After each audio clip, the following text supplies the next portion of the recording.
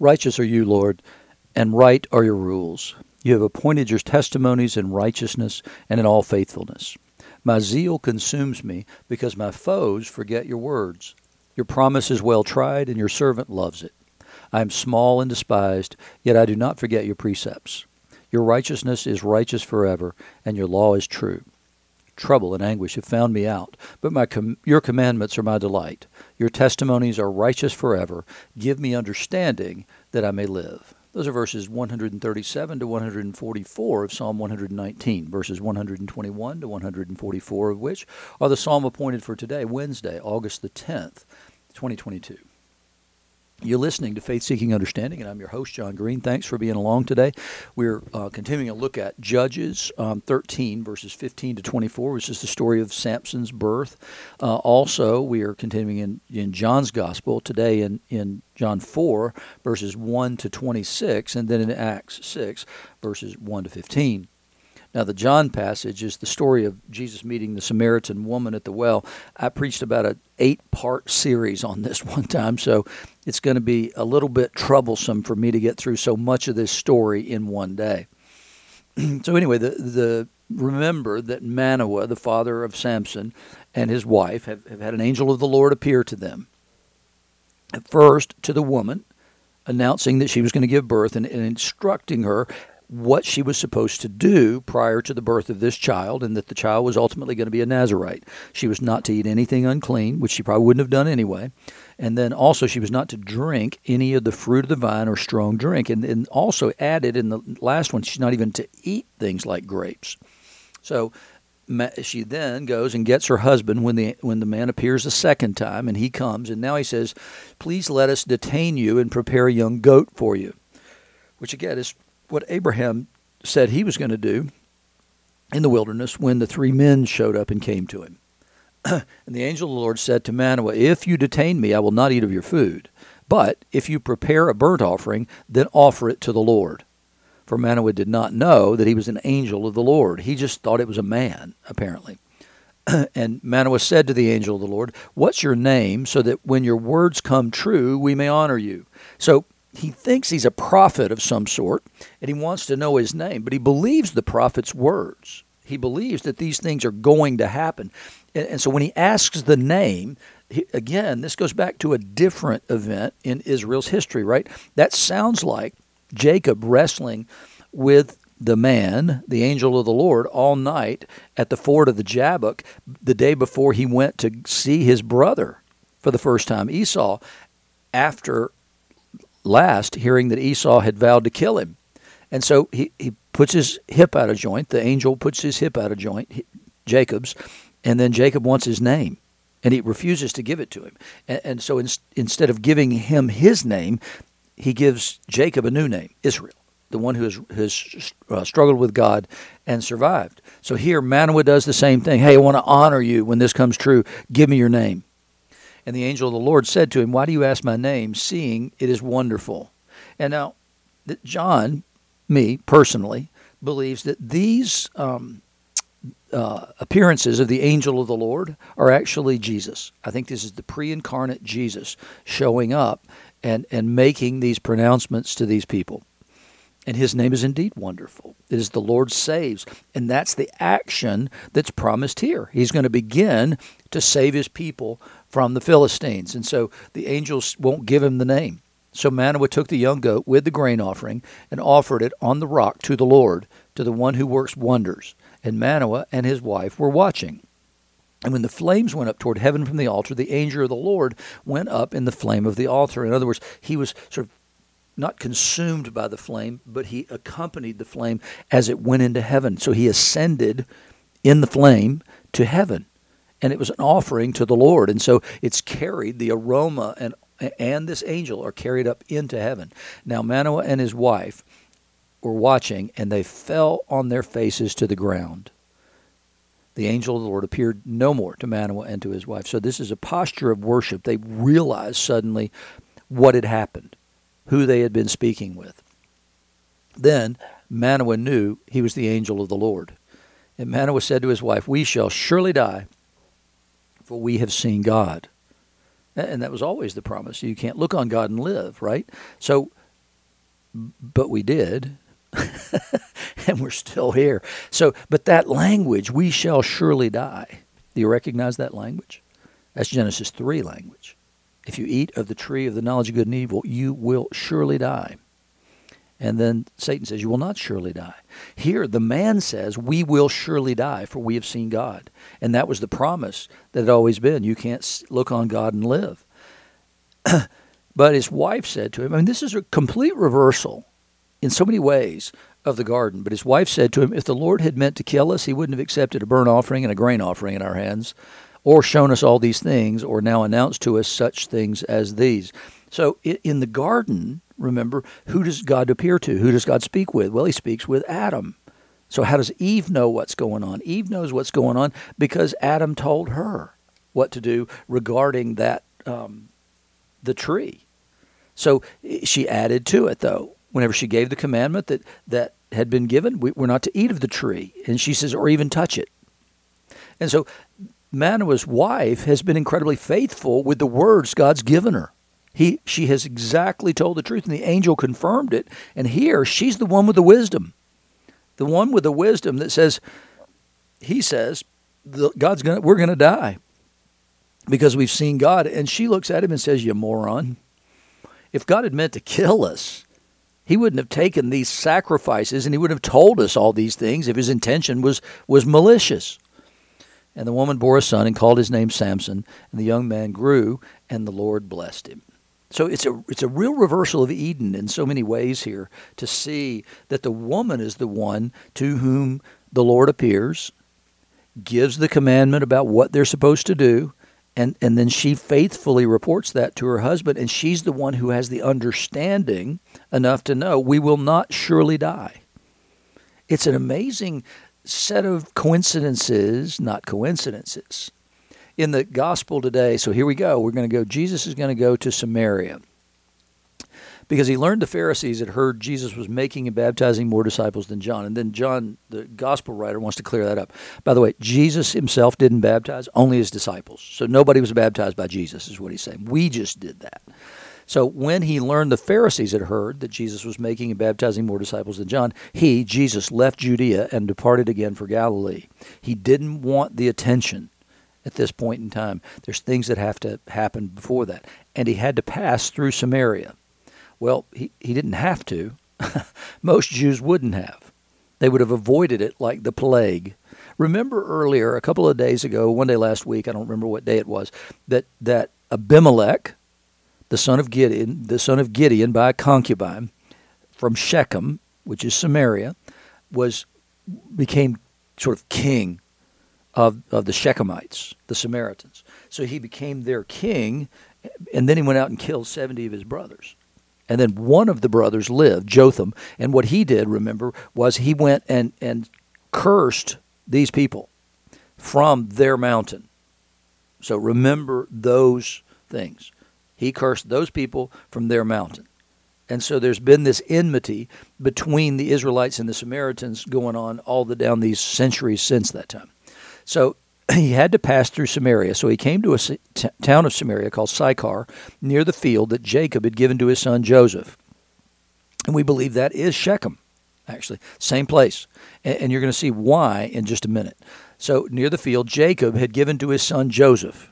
So this is an important place because Jacob gave this field near here to his son Joseph, the one who delivered the people out of Egypt, or out of the famine into Egypt, actually. Jacob's well was there, so Jesus, wearied as he was from his journey, was sitting beside the well. It was about the 6th hour, so it's in the afternoon. So Jacob's well means that this well's been there 1,000, 1,500, 2,000 years, something like that. Maybe more than that, maybe 3,000 years. It's been there a long, long time. A woman from Samaria came to draw water. It's odd to me that John doesn't even tell us what her name is. Jesus said to her, "Give me a drink," for his disciples had gone away into the city to buy food. So Jesus is weary from the journey to get to this place. He's sitting there by the well. The woman comes and he said, "Would you give me a drink?" And she said to him, "How is it that you, a Jew, ask for a drink from me, a woman of Samaria?" For Jews have no dealings with Samaritans, parenthetically. So who are you? Why would you ask me, of all people, to give you a drink. Jesus answered her, if you knew the gift of God and who it is that's saying to you, give me a drink, you would have asked him and he would have given you living water. You need a drink, and you're saying that I should have asked you for water. And it's a special kind of water you're talking about here, living water, which would tend to mean moving water. But if you knew the gift of God, you're God's gift. All right, you're God's gift to me, to the world, to what? The woman said to him, sir, you have nothing to draw water with, and the well is deep. Where do you get that living water? I mean, it's got to be deeper than the well. If it's living water, it's got to be deeper than the well, and you don't have anything to get anything with anyway. Are you greater than our father Jacob? There are two challenges there. One is who you think you are, and the second is our father Jacob. Jacob's other name, remember, is Israel. So this Samaritan woman is saying, hey, Jew, you think you're somebody? We claim Jacob. We claim him. We're truly Israel. He said he gave us the well and drank from it himself, as did his sons and his livestock, thousands of years before. He gave us this well. You greater than that?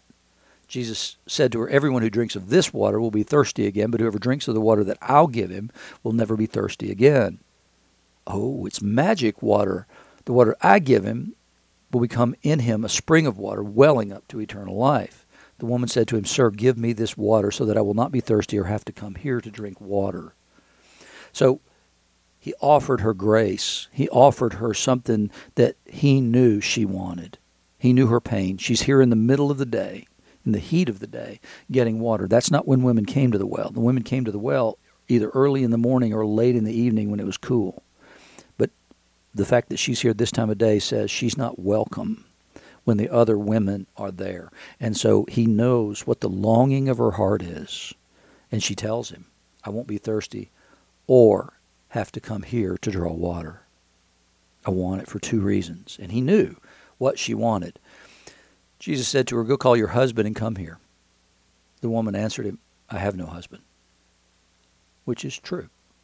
Jesus said to her, you're right in saying I have no husband, for you have had 5 husbands, and the one you now have is not your husband. What you've said is true. Commendable. You didn't lie, at least. Mostly because you couldn't, because, you couldn't bring one back and say, well, this is my husband, unless you lied. The woman said to him, sir, I perceive that you're a prophet. Now she's going to change the subject. Our fathers worshipped on this mountain, but you say that in Jerusalem is the place where people ought to worship. It's a different mountain. So this mountain that she's talking about was the mountain from which Jotham cursed the people of Samaria in the time of Abimelech. And so now she's referring to this mountain. Our fathers worshipped here, but you Jews, say that Jerusalem is the place where people ought to worship. So who knows, right? Jesus said to her, our fathers worshipped. She says, our fathers worshipped on this mountain, but you say that in Jerusalem where people ought to worship. She's pointing back again to the Father. She's pointing back to Moses, is what she's doing. Jesus said to her, woman, believe me, the hour is coming when neither on this mountain nor in Jerusalem will you worship the Father. You worship what you don't know. We worship what we know, for salvation is from the Jews. Now, those are two huge challenges right back at you. You worship what you do not know. You think you're right? You think you're the true Israel? We worship what we know. We, the Jews, worship what we know. Salvation is from the Jews. Huge challenge to a Samaritan to say, you don't even know what you worship. You're wrong. You're absolutely dead wrong in what you're worshiping. And not only that, salvation comes from the Jews, the people you hate. So you're wrong. We're right. But the hour's coming, is now here, when the true worshipers will worship the Father in spirit and truth, for the Father is seeking such people to worship him. God is spirit, and those who worship him must worship in spirit and truth. In other words, he's saying the same thing to her that he said to Nicodemus. You got to be born again. Doesn't matter whether you're a Jew or Samaritan. Nope, you got to be born again. You got to be worshiping in spirit and truth. And the woman said to him, I know Messiah is coming, he who's called Christ. When he comes, he will tell us all things. And that's what she's expecting, because she only has the Torah. They only had the first 5 books. And there is the promise of a different kind of a Messiah, a prophet like Moses who will come. And Moses says, listen to him. He'll raise up from among your brothers. So here She says, he will tell us all things. They're looking for a prophet. Jesus says, I who speak to you am he. Well, he gave Nicodemus all that he needed to know, calling himself the Son of God and saying that he came from above. He was the Son of Man. He's the only Son of God. I came from above. I descended down here. He gave him all the things that he needed, but he didn't say it as directly as this. It's pretty close, because Nicodemus knew the word, and so he knew exactly what Jesus was claiming. But here, he just goes straight into it and says, I who speak to you am he. I'm the one you're waiting for. This is me. It's an amazing thing. He wouldn't entrust himself to the people in Jerusalem at the time of the festival. But here, this woman who's had 5 husbands and now living with a man who's not her husband, that's the person Jesus looks at and directly says, I'm him. I'm the one you're looking for. It's an amazing thing. He knew what was in her heart, and he proved it already by offering her the one thing that she really desired more than anything in the world. In the Acts lesson today, in these days when the disciples were increasing in number, a complaint by the Hellenists arose against the Hebrews because their widows were being neglected in the daily distribution. So the Hellenists would be those who had become converts to Judaism, but their heritage and their ancestry would have been Greek. And converts were not looked at at the same level. There's a distinction in the minds of the Jewish people between a natural-born Jew and somebody who had converted, in the same way that Romans looked at people who were natural-born citizens differently in a higher way than those who had won, purchased, or whatever their citizenship. The natural-born ones were considered to be greater. And here, that's exactly the kind of distinction that's being made, apparently, in the food distribution between the Jewish widows and the Hellenist convert widows. And the 12 summoned the full number of the disciples, so they bring them all in, and said, it's not right that we should give up preaching the word of God to serve tables. Therefore, brothers, pick out from among you 7 men of good repute, full of the Spirit and of wisdom, whom we will appoint to this duty. This sounds very much like when Jethro comes to Moses and says, hey, it's not good for you or the people that you're sitting here judging these people all day. You need some help. You need to raise up some other people. And they bring 70 to them, and they lay hands on them. Spirit falls on them. 2 people, Eldad and Medad, in the camp. Spirit falls on them too. You got all these elders now who can do this other work so that Moses can lead the people and he can be the one who meets with God on a regular basis. They're saying that's what we need. He said, but we'll devote ourselves to prayer in the ministry of the word. And so they've asked them to raise up men to take this other role on, which is exactly what Moses had the people do. He had the tribes choose the men that they would bring forward. He did it on a regular basis. You guys choose the people you want, bring them to me, and then we'll lay hands on them. And that's exactly what the disciples have done. So this pleased the whole gathering, and they chose Stephen, a man full of faith and of the Holy Spirit, and Philip and Prochorus and Nicanor and Timon and Parmenas and Nicolaus, a proselyte of Antioch. So the rest of them seem to be Jews, and then they get this one guy, Nicolaus, a proselyte from Antioch. So a proselyte is somebody who is converting to Judaism but hadn't gone the whole way and hadn't been sacrificed or hadn't been circumcised. So they choose one of the Hellenists to be one of these deacons. These they set before the apostles, and they prayed and laid hands on them. And the word of God continued to increase, and the number of disciples multiplied greatly in Jerusalem, and a great many of the priests became obedient to the faith. I mean, I pray that for priests in the Episcopal Church all the time, that many of them would become obedient to the faith. Here, the priests they're talking about are Jewish priests. These guys are accepting Jesus.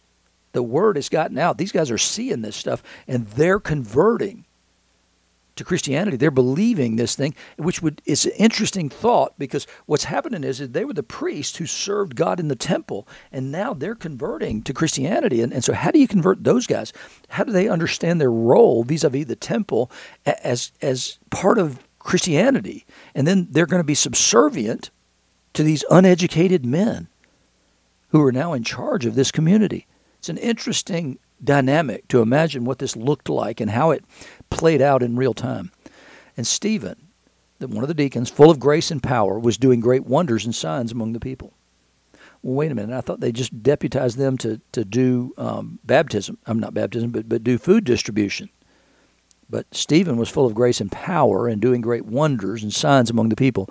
Then some of those who belonged to the synagogue of the freedmen, as it was called, and the Cyrenians, the Alexandrians, and those from Cilicia and Asia rose up and disputed with Stephen. So you've got these people, not from the temple itself, but from these other places and other synagogues. And these people are from far out outposts of the empire compared to being in Jerusalem. So these people are coming in, they're in Jerusalem now, and they're arguing with Stephen, but they couldn't withstand the wisdom and the spirit with which he was speaking. So Stephen, full of grace and power, but also, we're told, full of faith and of the Holy Spirit, disputes with these men, and they lose. So they secretly instigated men who said, "We've heard him speak blasphemous words against Moses and God." Oh. It sounds like the trial of Jesus in so many ways. They're just trying to get some false witnesses to come forward, but they know this time they've got to get their testimony to agree. They've got to say the right things in order for them to be able to do what they want to do here. And you see this over and over in different places. You see the people in Ephesus doing the same thing to Paul. They decided, no, he's putting a dent in our trade in idols. And so we're going to have to say some things that says he said this, that, and the other thing so that we can drum him out of town. We can get rid of this guy for coming in here and being a babbler. So they stirred up the people and the elders and the scribes, and they came upon him and seized him and brought him before the council, again, before the Sanhedrin. And they set up false witnesses who said, "This man never ceases to speak words against this holy place and the law." So it's a very similar charge to what they brought against Jesus, and now they're going to wrap it up with the very charge. "We've heard him say that this Jesus of Nazareth will destroy this place and change the customs that Moses delivered to us." So they went back to the well for the same charge they brought against Jesus. Jesus never said he would destroy the place. He said, "If you destroy it, I'll raise it up in 3 days." And so they're recycling the allegations that they made against Jesus, and now they're bringing them up for Stephen. And they said, not only that, he's going to change the customs that Moses delivered to us. So it's not just the temple, but it's also the law, including the oral law.